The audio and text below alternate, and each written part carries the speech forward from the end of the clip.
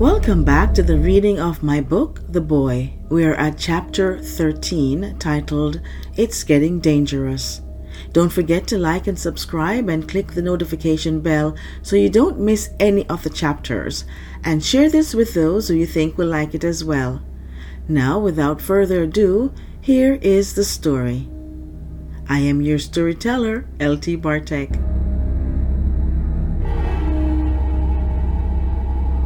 Chapter 13. It's Getting Dangerous. After retrieving his locket, Arthur was as happy as a lark. Things began to settle down, and the boys were having fun, playing all the different types of outdoor games close to the cave in which they lived. Days passed, then weeks, and though their food stock needed replenishing, they were doing fine. One day, while playing hide and seek, Dan got fed up with getting caught so quickly, so he decided to hide near the campsite they once shared with Alexis. He was familiar with the area and would hide in the spot where they had slept that night. He ran towards the rocks, changed his mind, and ran further to hide behind a large bush close to the road. He had just dropped down behind the bush, giggling to himself, when he saw Arthur racing towards him. He stood up. "Oh, rats! You caught me again, and so quickly. Not fair." Then he saw the look of fear on Arthur's face and turned to see what he was looking at. Fear so intense was plastered across Arthur's face as he ran towards Dan, looking past him at something on the road. Dan saw the police cruiser slowing to a stop, then continued a little further on the road and parked. Suddenly Arthur was by his side and pulling him towards home. "Arthur, please, I can't run so fast," Dan cried. "You have to. That police officer is coming to take us home." "Oh no, we need to go," Dan cried, trying his best to keep up. He heard the crunching sound of running footsteps on the dried leaves behind him. The officer was gaining on them. He pushed harder to keep up with Arthur, who was dragging him by now, but he almost fell a few times. Then when he was about to go down hard, Arthur grabbed him by the waist, saving him from hitting the ground, and in one quick and effortless swoop, Arthur picked up Dan and ran with him through the forest. Arthur was running so fast that Dan felt like he was on a moving train. He remembered what it was like, because when he was a baby, his parents had taken him on an underground train. He remembered his mom telling him it was called a subway. The name had sounded funny to him. This was how fast Arthur was moving with him now. Everything was streaking past so fast, like on that train, with him looking through the window from his mama's lap. In a matter of seconds, they were so far into the woods that he could no longer hear or see the police officer who was trying to take them back to the boys' home. With the officer out of sight, Arthur finally put him to stand. But before Dan could say anything, he was off again, running towards their cave. In a few minutes he was back with all their belongings. The cave was about 5 miles from where he had left him. Dan was both shocked and devastated. He realized they were moving again. He loved that little cave and the fresh water from the underground spring that ran through it. Dan stood in place, shocked at the whole event, watching Arthur run to get their things and return with them. When he finally dropped his bag and proceeded to put Dan's on his back, Dan ventured a question. "Arthur, what is happening? How did you run so fast? And what are we doing here?" "They're coming to take us back. I won't allow that. I run fast because I eat my beans." Still shaken, Dan said, "Beans can't make you run so fast. I had beans the other day and I couldn't keep up with you just now. You have to eat lots and lots of it." "You're lying to me, Arthur," Dan screamed, shrugging and moving away from Arthur. "I'm your friend, so quit lying. What is the matter with you?" "I'm a superhero. I didn't want to tell you because I need to protect my identity." Dan looked at him with both annoyance and anger. "I'm leaving," he pronounced, and proceeded to walk back the way they had come. "Dan, wait." Dan stopped without turning around.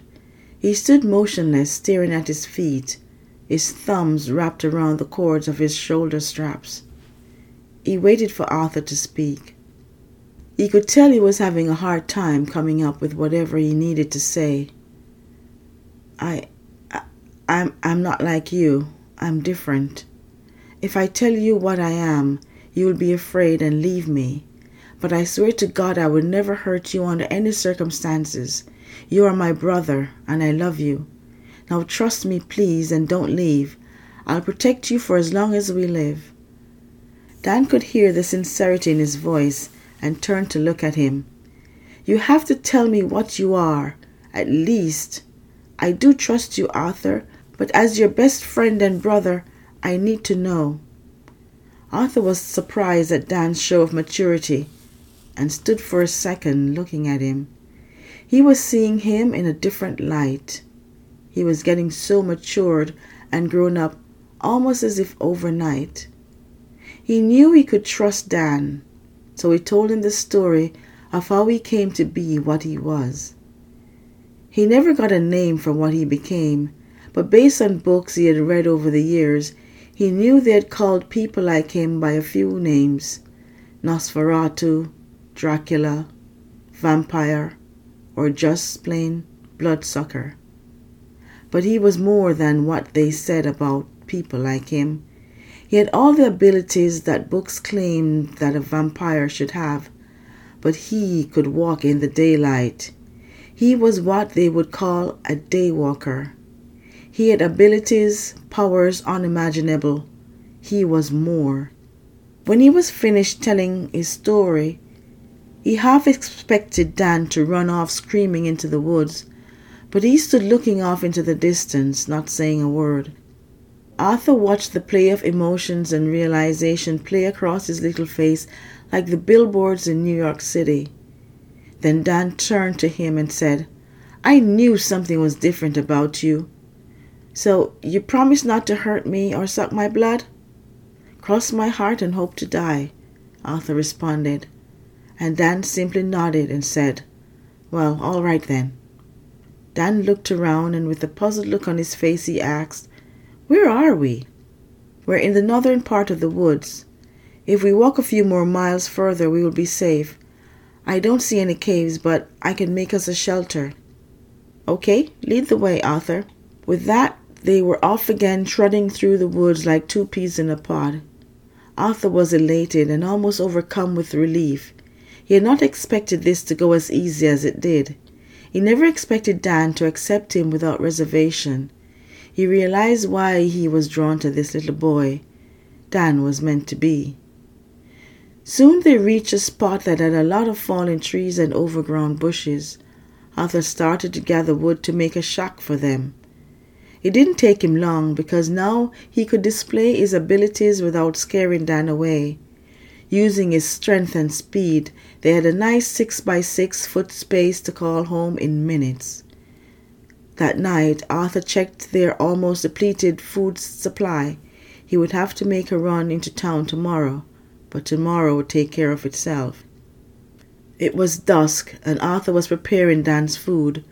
Dan used this opportunity to ask questions about his past and what life was like back then. Some of his questions were juvenile, but Arthur knew he deserved an explanation, and funny enough, it was almost therapeutic to talk about his past, his mother and father, and what life was like back then. It was also a huge relief that the truth was now out in the open, and he no longer had to lie about who or what he was.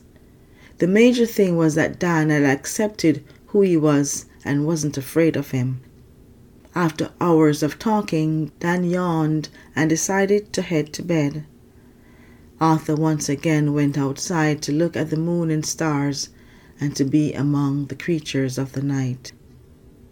Morning came and Arthur fed Dan the last of the food they had. After making sure Dan was okay, Arthur left to go into town to replenish their supply. On his way in, he stopped suddenly and sniffed the air. He could hear and smell a large group of humans coming towards him. He raced towards them because he didn't want them anywhere near Dan or their shelter. He had to get them away from this place. They were becoming too annoying for him now. So today, if he had to, he would kill someone, if that would scare them away and leave him and Dan alone. Also, he hadn't had any food and he was starving. He moved closer to them, getting within about 50 feet. Then he stopped and hid under a thick bramble. He growled under his breath, but only the dogs heard him. He saw the two animals with them start to howl and pull at their harnesses. They started to act wild and scared. He growled under his breath again, so low that only the dogs heard. Then he saw them bolt away from the group. He moved unseen a little closer. Then he saw that lady cop, the one who had stolen his locket, and he wanted her for his meal. His anger and hatred towards her was so intense that he would take her and kill her in plain sight if he had to. She walked towards him and he moved even closer, not caring if he was being seen. But she stopped and looked at something above his head. She wasn't looking at him, but she might have seen him move. He didn't care. She stopped and backed up, and that was when he decided this was it. But before he could grab her, she turned and ran. He stopped. He heard her shout something to the rest of them, and they all turned and ran with her out of the woods. He stopped and stood up, looking at their fleeting backs. He was so angry with his woman that he couldn't hold back the rage that escaped him. It pulled at his little chest and burst out of his mouth. His anger manifested itself in a roar so loud it echoed through the trees, sending birds flying from their nest. He sniffed the air. Now he definitely had her scent, and he made a vow to himself he would be visiting her tonight. Now that we have come to the end of that chapter, remember to love yourself and others, and I will catch up with you tomorrow for chapter 14, titled The Monster Outside. Love you. Bye.